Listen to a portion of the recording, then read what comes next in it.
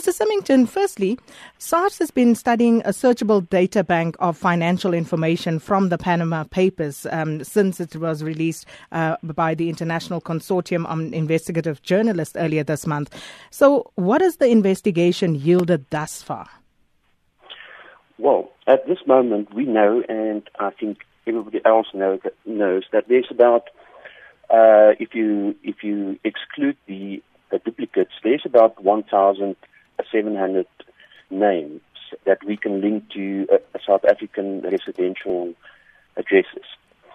So that was our first move. Now, our next move then was to try to match those names with what we have at SARS on our database.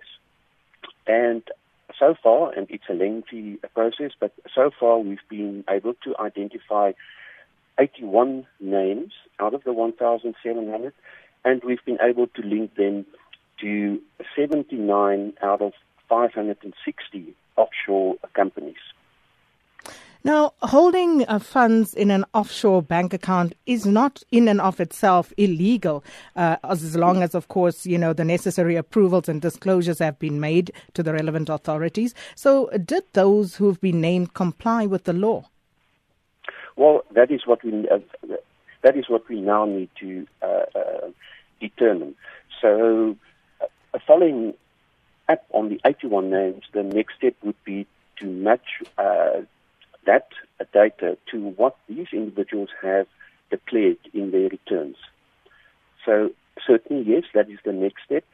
And as we've seen with the HSBC files that we processed last year, there are indeed a number of individuals who have done things in a legal way.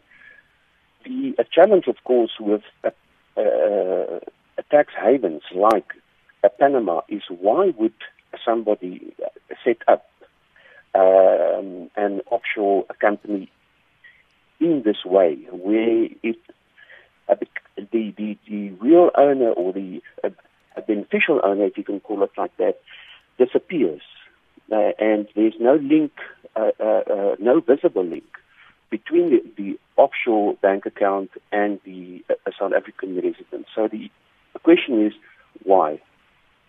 And that is a good question. But what kind of recourse is available to SARS should any of the listed people be found to have transgressed the law? Well, so then after we've now identified, whether they have disclosed their interest in those companies, we will zoom into those who have not disclosed their interest, and we will ask them, what do they know about this? Why did they do this?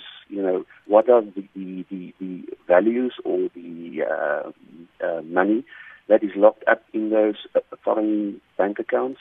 So, we've got lots of powers under our laws to request people to explain to us what the situation is. Do you have an estimate how much money is involved in these transactions? Not at the moment. We are not there yet. So, I think a big difference between the data we have now and the data that we received last year in respect of the HSBC accounts is that we have no values. There are no amounts that are mentioned in the data. So, no. That is the short answer. We have no estimate at this moment. Mr. Flock Symington, thank you so much for your time this morning. That was the Executive of Revenue Services Product Oversight, Legal and Policy Division.